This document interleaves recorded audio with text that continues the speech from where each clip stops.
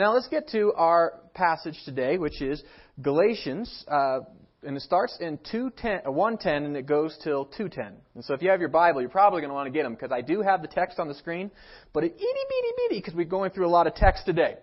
And so you'll want to make sure that you have your Bible if you have it. That's great. Okay. Now, here in this passage, let's go a little recap for those of you who might not be here last week. Paul visits all the churches up in Macedonia and that area, and he goes up through on his first mission trip, and he starts all these churches, and he spends some time there, and then he goes back to Jerusalem. He's raising money, and he hears about a problem that's happening in these churches, that there are folks, missionaries, Christian missionaries, from the south part of Israel, Judea, and they're very conservative, and they went up and they said that it's fantastic that God is bringing the gospel to the Gentiles, no problem, except for the gospel is really for the Jews. So if God wants to save the Gentiles, then they have to become Jews first, which is basically what they were teaching. And what they had is in their armory is they had the Bible, right? They had Scripture, they had the Torah, they had they could open it up and say, if you're one of God's people, you need to be circumcised. And then the other laws that you follow once you're circumcised, you needed to follow those as far as the Christian experience. And so this created some problems. And so Paul writes to them and says, listen, the gospel has never been Jesus plus. It's not Jesus plus doing this other thing is what makes you a good Christian or it's what makes you a Christian. It's not that. It's we are saved by grace through faith in Jesus Christ as our Lord and Savior. And so Paul writes this letter, and he's pretty upset when he writes it. You can just feel the intensity. But it's not that he's mad at the people. He's mad at the problem. He's mad at the teaching. He's mad at what the risk is there. And so he sits down, and he writes this letter to the churches in Galatia, which are all these churches, as saying, because this is a widespread problem. And he teaches them, listen, the gospel is from Jesus Christ. Right? This is from God. This is not something that is from a human origin, and the gospel is that we are saved by grace through faith in Jesus Christ, and we need to stick with that. And the gospel is for all people. And he builds that argument. Now, last week he starts it off, and remember he really talks about this is what the gospel is, that the gospel does come from God, it's the gospel of grace. But this week he talks about how do we know we could trust it. And this is, I think, a very timely thing. I mean, for us, we spend a lot of our time every day authenticating ourselves, don't we? You log on, you have a crazy username that no one's going to guess, and you have an even crazier password that you can't guess, right? And then they make you change it every 3 months, so that way you should be the only human being that knows this. And sometimes you don't even know it. That's how good we are authenticating things. And that's what we do. And even with that, I'll tell you about a year and a half ago, my wife and I signed up for this thing that kind of monitors your identity, and make sure that no one steals it. And we got a call. And apparently, I had been opening up bank accounts all over the world. Who knew that? Yeah. And then I'd been taking out loans at places all over the world. And I had been buying, I kid you not, bullets, goat feed, and porn. And I'd been shipping them to some place in Africa. Who knew? And this surprised me. Because I don't remember doing that. And somebody had been impersonating me. They got my mother's maiden name, and they got some other information from me online, and they started to open up accounts, and they started buying those things. And fortunately, there was somebody looking out saying, wait a second, that other Aaron doesn't seem authentic. Right? And so he doesn't have the power to purchase those things anymore, and they cut him off, thankfully. And I tell you what, it took tons of paperwork and things to prove to these people who I truly am. Right? Authenticity matters. It really does. The other week, last week actually, my wife and I got to go out to lunch with a couple from church, and as we were there finishing the meal, this man walks in, and he's giving away $1 million bills. And my son was so excited because he thought, well, this is it. Like, I'm so glad we went out to lunch today. And, of course, on the back was a tract that talks about who Jesus is, and he was so disappointed. He's already got Jesus. He was like, man, I want the $1 million, but it wasn't authentic. And so I gave him $1 for his tract, because that was a real bill. It was authentic. Authenticity matters. The fact is, if the gospel isn't real, then who cares? And this world is filled with imposters, people that are impersonating God, people impersonating what God would want to say, people impersonating prophets, saying that I have a message from God. But really, if their message isn't authentic, then who cares? And Paul knows this. And so he begins in Galatians, he begins by showing that the gospel is indeed authentic, that it comes from God. And so the first point that we get to is Galatians starts in verse 10, or chapter 1, verse 10. And so what he says, am I trying to win the approval of human beings or of God? Now remember, he's writing to this churches of Galatia, and these folks from Judea were coming up and were saying you have to be a Jew in order to be a Christian. The reason they were doing that, largely in part, is because they were being financed from Judah. And if the Jews down there thought they were being soft on the Gentiles, the money dries up real fast, and their mission dries up really fast. And for the sake of unity in the church, the argument could be made, how hard is it just to be circumcised? Pretty hard, I would imagine. But for them, they would think, we already are, and we're giving the money to this, and we want to, why would we deviate from anything from Scripture? And so they thought, well, let's just keep everybody happy, and we're going to just teach that, we're still teaching Jesus. We're just adding a couple things. And it would have been really easy for Paul to say, let's just make peace with the folks right now that seem to have the finances and the authority and the ability to make problems. Let's just make peace with them and just give up a little bit of liberty for the sake of peace. And let's win the approval of these people, because it'll make my life easier. But Paul points and says, is that what I'm trying to do? No. By talking to you about these things, right there you show that I am not so much caring about what other people think about me. But I have to say these things because I care about what God says, because it's His message. Remember last week, he says, if anyone preaches a gospel other than the one that was preached, even if it was him or an angel from heaven, they need to be eternally condemned. Paul's saying, we need to be right with God on this. This is God's message, not ours. It's authentic. So he's saying, this message is not from me. This message is from God. It's not people. In fact, that's what he writes here at the end.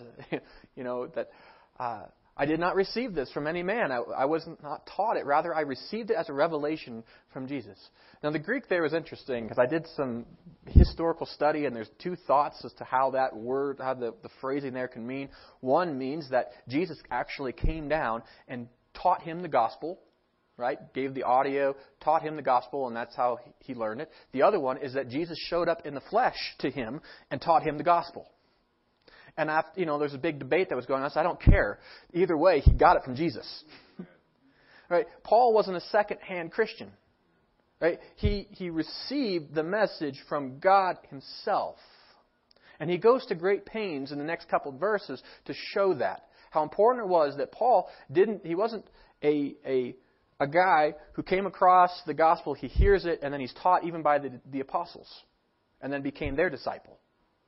He's like, no, I heard this from God Himself. This is His message. And that leads to some level of authenticity.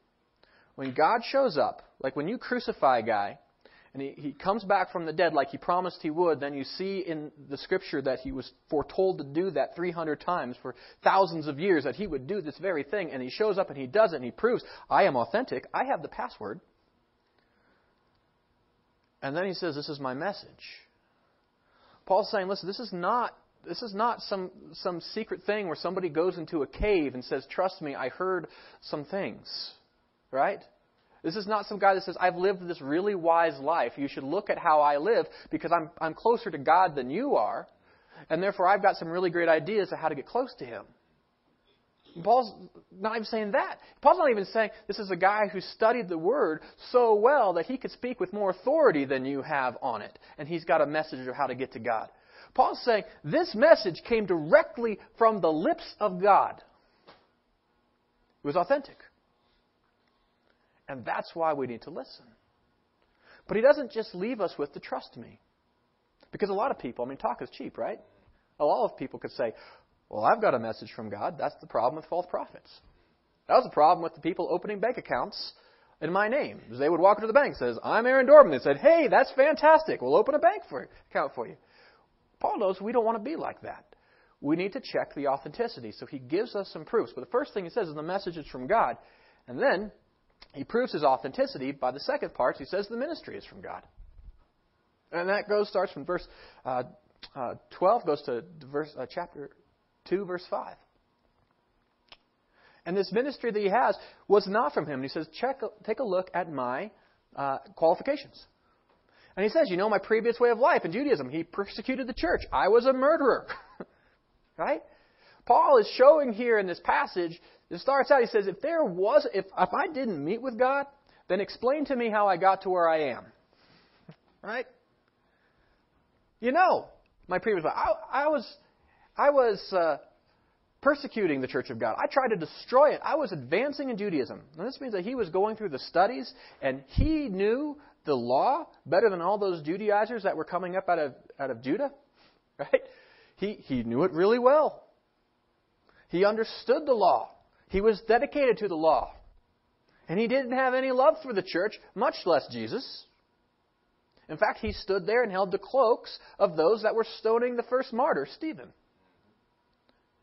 Now, Paul begins by saying, I was not qualified to come up with this message myself. I wouldn't have invented this. But he says here, but when God, who sent me apart from my mother's womb, called me by His grace, He was pleased to reveal His Son in me, so that I might preach Him amongst the Gentiles. Now he's pulling out references and things to Isaiah. He's saying, that I was known from my mother's womb. Right? This was a call that I didn't choose, that God chose me in this. Even the call wasn't from man. This ministry I didn't invent. It's not like Paul said, I woke up one day and said, I'm switching to Christianity, and I'm going to make sure that everybody knows that Jesus is Lord, because I think it's a great idea. It is a good message. He's saying, look at my life. Okay? I was dedicated to the destruction of Christianity, and God showed up. And He changed me. And he's challenging the readers at this point to look back in the history that they knew of Paul and to see if it wasn't true. Because these were the very people that were terrified of Paul before he converted. They knew what happened. And they knew the transformation, and they could not explain it. Other than the way Paul explained it, is that Jesus knocked him off his donkey. And that's exactly what He did.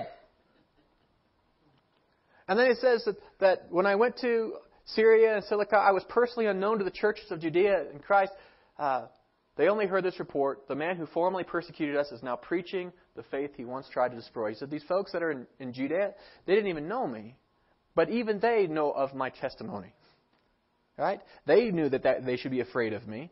And now they see I am a man of grace. And before, now they're criticizing me and saying that I'm going soft on the Gentiles. But there was a time where they were praising God because of the grace that God has given me and the message that He's given me. He's reminding us of all these things. Now, something that's important is, it says, then I went to Syria and Cilicia. And what did he do after he was, when Paul came to faith? Did he go to Jerusalem? No. And that's the crazy thing. Now, if you look on a map, okay, you have Jerusalem, Judea, okay, and Jerusalem's right here, okay. You go up, Damascus, okay, and then you have this area that's like Arabia, okay, and that's where they figured, and it kind of followed the Crescent River down the side or whatever. But this was kind of the northern portion of what we would consider the Holy Land, was Arabia. Now, Paul becomes a Christian. He goes from Jerusalem, he goes up to persecute the church in Damascus. On the way, gets knocked off his donkey, and then he goes up to Damascus. Okay, then he hears about Jesus. Scales fall off his eyes. Where does he go? Now, for you and for me, we would think, well, the natural place is to go back to Jerusalem. One, to tell the folks that sent you, hey, we've been on the wrong side. But two, to go to the center, to go to where the apostles are, and to learn from them, because they walked with Jesus. Right? But Paul doesn't do this. Instead, he goes the opposite direction. And he goes up into the wilderness area. He goes into Arabia, and he spends 3 years. 3 years. What do you suppose he was doing for 3 years? Well, he tells us. He says, I met with Jesus and he taught me the gospel. You see, the apostles got their authority. They were authentic because they walked with Jesus, right? And Jesus actually taught them. And they saw Jesus die. And then they saw him resurrected. And then they walked with him for 40 days. And so their testimony was valid. Because people would say, well, did you hear that Jesus rose from the dead? They said, no, I saw him. Did you see him or did you think you saw him? No, I saw him and I ate with him. Well, you sure it wasn't just something like a passing glance you saw him? No, he was there for 40 days, and we definitely saw him. Well, let's just make sure that you're telling the truth. I'm going to kill you, and if you and all you have to do if you're lying, just tell me you're lying, and I'll stop killing you. And they're like, well, then you're going to have to kill me because what I saw was true. And they died because their message was true, and they were proved to be authentic. Now, Paul is not less than an apostle. He's not one of the 12. He's not there to replace the 12. But like the 12, he got 3 years with Jesus. Now here's what Paul had before that. A lifetime of studying Scripture so he would understand the Word. So when Jesus met with him, can you imagine that Bible study? Can you imagine how awesome that was? It's like one of the greatest theological minds of all time meeting with Jesus. For 3 years. And going through from Genesis all the way through, Jesus saying, yep, that talks about me. He's like, oh, and the lights come on. And Paul is just, it's not just the moment on the donkey. It is this, I think, that changed him. And his doctrine became solid to the point that he could author half of the New Testament. And he could go on these missionary journeys and preach to people that he thought before were condemned and say, no, God loves you. And there is a way that you can be loved by him. And that you can come to him and be forgiven. Paul gets this ministry not from men. Paul never would have invented this ministry. Paul wanted to be the big Pharisee. That's what he wanted. He wanted to grow up and to get the cool robes and to have a seat at the temple. That's what he wanted. That was his ambition. That's what he wanted to do in life. And as far as those stinking Gentiles, they could stay out in the outer court. That's what he wanted. And God said, no, I've got something different for you. You're going to be a light. You're going to bring my light to a very dark world. That is God's ministry. And Paul looks to this. He takes this to the churches of Galatia and says, listen, the ministry that I gave to you wasn't something I invented. It was from God. It's authentic. It wasn't from me. The message I received was authentic. But look at the mission that God gave me. Proves the authenticity of both. This ministry is from God. It's from God. But he goes on. In the last part, he says that this mission that he's on, it's not just the ministry of the gospel. Paul is on a mission. The mission to reach all people with the good news of Jesus Christ. That wasn't something that Paul made up. It's not something that the church made up. It's not like something that we said, you know what, we're done with Judaism. Let's put that on the back burner and be done with it and step aside because we have a church that's going to replace all of the Old Testament. That wasn't God's plan. It never has been. He says there's a mission to continue what God started back in Eden, and God, He magnified and clarified in the Old Testament and continues today. And this is a mission that Paul says, I'm on. A mission that was from the very beginning, what God promised Abraham, that all nations on earth will be blessed through you. Right? What he tells to Isaiah, he says that there's going to be that the Messiah is coming. He's going to be a light to the Gentiles, right? To all people, but not just to the Gentiles, but to the Jews first. And this is what Paul says. This is a mission. This wasn't a mission of Paul's to just go save the Gentiles at the expense of the Jews or to somehow appease the Jews at the expense of the Gentiles. He says it's not about us. It's about God, and it's His plan. And it's His mission, and this is what we're on. Now look what he talks about here.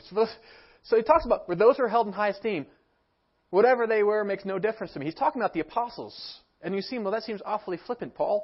You're talking about the apostles. But he's making a point there. He says, God's not impressed with terms like apostle. God creates positions for a reason. And Paul's saying, listen, I wasn't underneath the apostles. I didn't come under their teaching and somehow mishear the gospel and now I'm misrepresenting it to you like those that are coming from Judea are saying I'm doing. I'm not less than an apostle. It's like if James came here, or John, or Peter, or Philip came here and preached these things, you would have to listen to them just as much as you're listening to me. That's what Paul is saying. You don't have to say, well, Peter, would do this. Paul's saying, well, you know what? Peter's not here right now, but I'll get to that. I met with Peter, and he was good with me, right? And I'm still co-equal. Because Peter and I both met with Jesus. And we both have the same message, and we're both saying the same thing. So we're both on the same mission. So you better listen up. Now he talks about that. He says, whatever they were, God does not show favoritism. And they added nothing to my message. On the contrary, they recognized that I had been entrusted with the task of preaching the gospel to the uncircumcised, just as Peter had been to the circumcised. For God was at work in Peter, an apostle, to the circumcised, so the circumcised was also at work in me as an apostle to the Gentiles. You see, he's looking at the apostles saying, listen, we don't need to use us and our titles to war against each other. Recognize this is God's mission and we're all on it. And if you want to say there's a division in the church, it's certainly not amongst the leadership, because we all met with Jesus and this is His message. And this is His ministry. And so Peter, yes, he's got an amazing ministry to the Jews. And that's what he writes to, and that's what he's helping grow, is the church there. And God called, and he said, you know what, but Peter and James and John and the pillars of the church, guess what they did? They said, yep, we recognize that we have this ministry, but you have a ministry too. And it's equal with ours, and we bless it, and this is great. They added nothing to it, which is an amazing thing. Because guess what? The message isn't about people at work. Do you notice that fascinating phrase in there that says that they thought it was God at work in Peter? That God is also at work in me? You see, we recognize that this, through these passages, that the gospel we have is not some fairy tale. And it's not some, well, if I was good enough, then I could do more for God. Or that if I was smarter, then I'd have more words from God to share to you. Or, if I had somehow been a better person, then God could do more in my life. You understand this, that the gospel of Jesus Christ is God's message. It's not something that we pass down that it's because some holy guy walked a couple thousand years ago that we think that he was smarter than us or more righteous than us, that we're going to listen to him because he might know about God better. No, he was God. He actually is God. He's still living. And he met with people firsthand that said and taught them these things. And what we believe is a message that goes all the way back to the truth. To the one God who actually showed up and put on flesh and said, here I am. If you want to know me, this is how. And guess what? I'm making the way. I'm doing it. So we don't have to be at work inventing a gospel, trying to present God in a new way to this world. Because God already revealed Himself in the perfect way to this world. It is God's message. And we can, for starters, we can be confident in that. Because in this world of pluralism, aren't we constantly being challenged to, question our faith? To say, well, all religions basically say the same thing, don't they? No. A lot of religions look very similar. Like that $1 million bill looked a lot like a dollar bill until you looked at it closely. There are tons of imposters out there. But the first thing we need to know is, will our currency spend when our day of reckoning comes? What I believe in, is it real? And Paul talks about this. It comes from God. I don't think you're going to have much more assurance than that. Directly from Him. Or the ministry that we have. Is this something that we have to invent to create? God's ministry in you? Is this something you have to worry so hard about? What is God going to... What do I have to do for God to build His kingdom? I have to invent something somehow. God hasn't somehow already been working in your life, creating His ministry in you, and He's already revealed what that ministry is. It's to bring the good news of Jesus to our friends and our neighbors and our coworkers and our family members. And there's lots of different ways we get to do that. It's to love God with everything and to love other people at least as much as we love ourselves. That's your ministry. And that doesn't come from you. You didn't have to invent it. It wasn't like someday you woke up and said, I'm going to be a really great person and love God with everything that I am and love other people with right? That I have to come up with some way of saying how God is going to reconcile the world. God gave you the message. He gave you the ministry. You are appointed and set aside to do that. And just like Paul said through Peter, God is at work in you. God is at work through you. This is His ministry. But it's also God's mission. We didn't invent as a church the idea that everyone should hear the gospel. Because Jesus told us not everyone will become a Christian. He already told us that. So we could take that stress off our back. Right? We're going to know people, we're going to love people, and they're going to reject God. And that's hard. It's going to be very painful, but it doesn't mean that we failed. Our mission is this, that everyone needs to know that God loves them. But everyone has to have an opportunity to see God's love in action so they know it's legitimate. Right? That's our mission. To bring this gospel to the world. We didn't have to invent it. It was not something that we have to come up with. And here's the cool thing. Just as God was at work in Peter and Paul to do their work, God has given us the Holy Spirit. He's at work in us. Now here's the coolest thing. We're going to get to that in the next couple of weeks, how God is at work in us. But here's a preview. The more that we connect with God, the more that we find our life through the Holy Spirit, the more that we feed ourselves in God's Word, the more that we connect with God. Just like Paul did. Spent 3 years with Him. Just like Peter and the apostles did before, right? As they connected with God and the Spirit, you're not going to be able to help yourself. You won't be able to stop your ministry.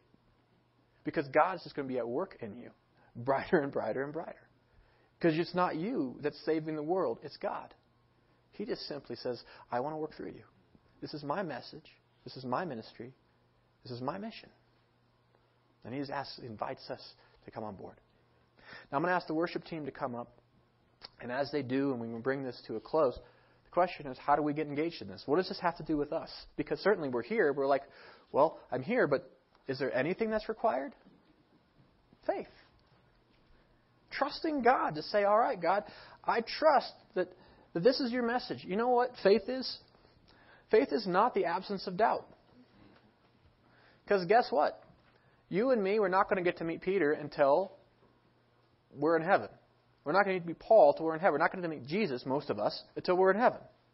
Right? So we're not going to get to have what they had as this visual confirmation, this audio confirmation, this physical confirmation that Jesus actually rose from the dead. I haven't seen the risen Lord Jesus Christ yet. And so there are times you would say, well, do I have doubts because I haven't seen it? Absolutely. But faith is this, seeing that there's enough evidence that it makes sense to trust in spite of my doubts. To say, Paul's conversion is pretty awesome, convincing proof that he was authentic. Right? He didn't come up with this. I can't explain Paul. No one can. Even Paul couldn't explain Paul outside of Jesus. So maybe I don't need to. He proved he was authentic. And therefore, maybe that's enough for me to see that Jesus really did raise and He can change people. Maybe then what He said back then is true today. Because He said it is. And I will trust it. That's faith. And you know what?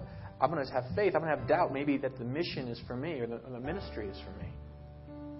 But I'm going to trust that the ministry is for me because that's what God said in His authentic message.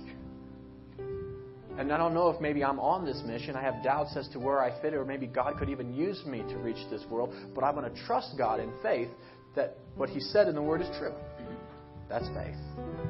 So how do we respond in faith? Why don't you take out your green cards? So I have some ideas, but these aren't the only ones. These are just suggestions. On the back, the first thing that it says, I commit to.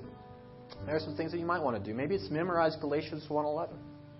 Because you know what? How powerful that truth of that gospel could be, especially in this world where we are constantly being told that our truth is just us. And it could be your truth is good for you, but it's not my truth. And to remember that we didn't create the gospel. This is not from people. It's not even from a really smart person. It's from God Himself. And to remember what we believe has been authenticated. And that's a powerful verse to have, especially when doubt comes. So maybe that's what you need to do. Something else you might want to do is write out your testimony. I don't know if you've ever done this. A lot of times as Christians, we're called to share the good news. And the good news is good for me, right? And oftentimes we forget what God did in my life. Because Paul, did you hear his testimony? I was crazy against Christianity. I met Jesus and it changed me. You have a testimony too that no one can explain other than Jesus. Write it down.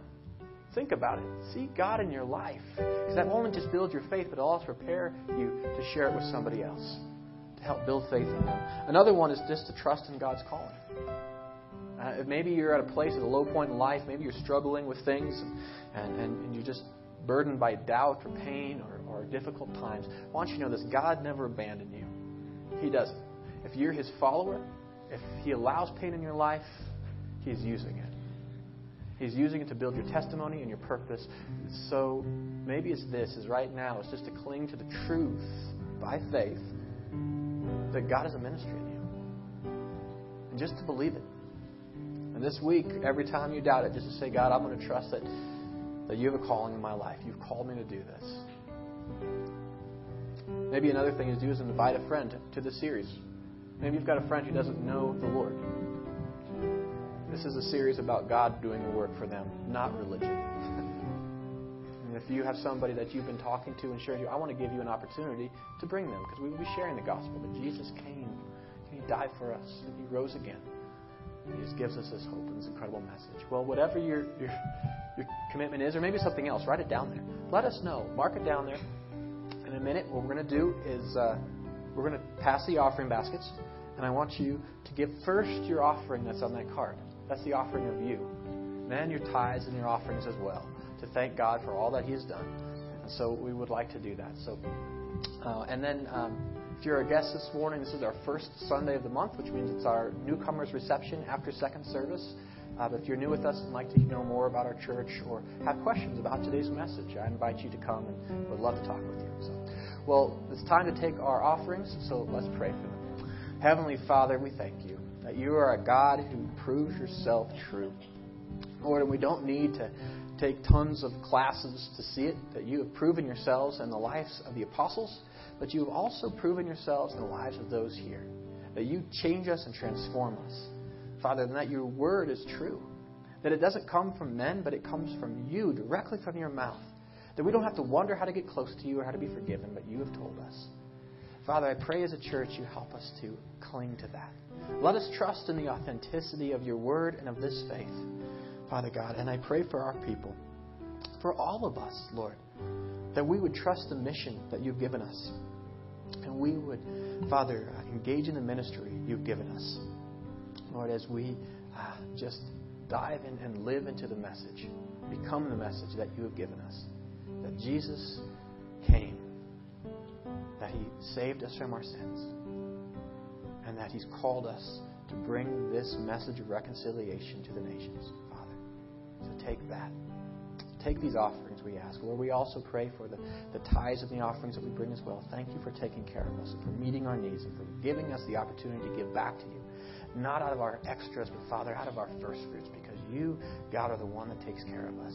Use these gifts, Lord, please, to further Your message and Your ministry. Lord, we pray that in Christ's name.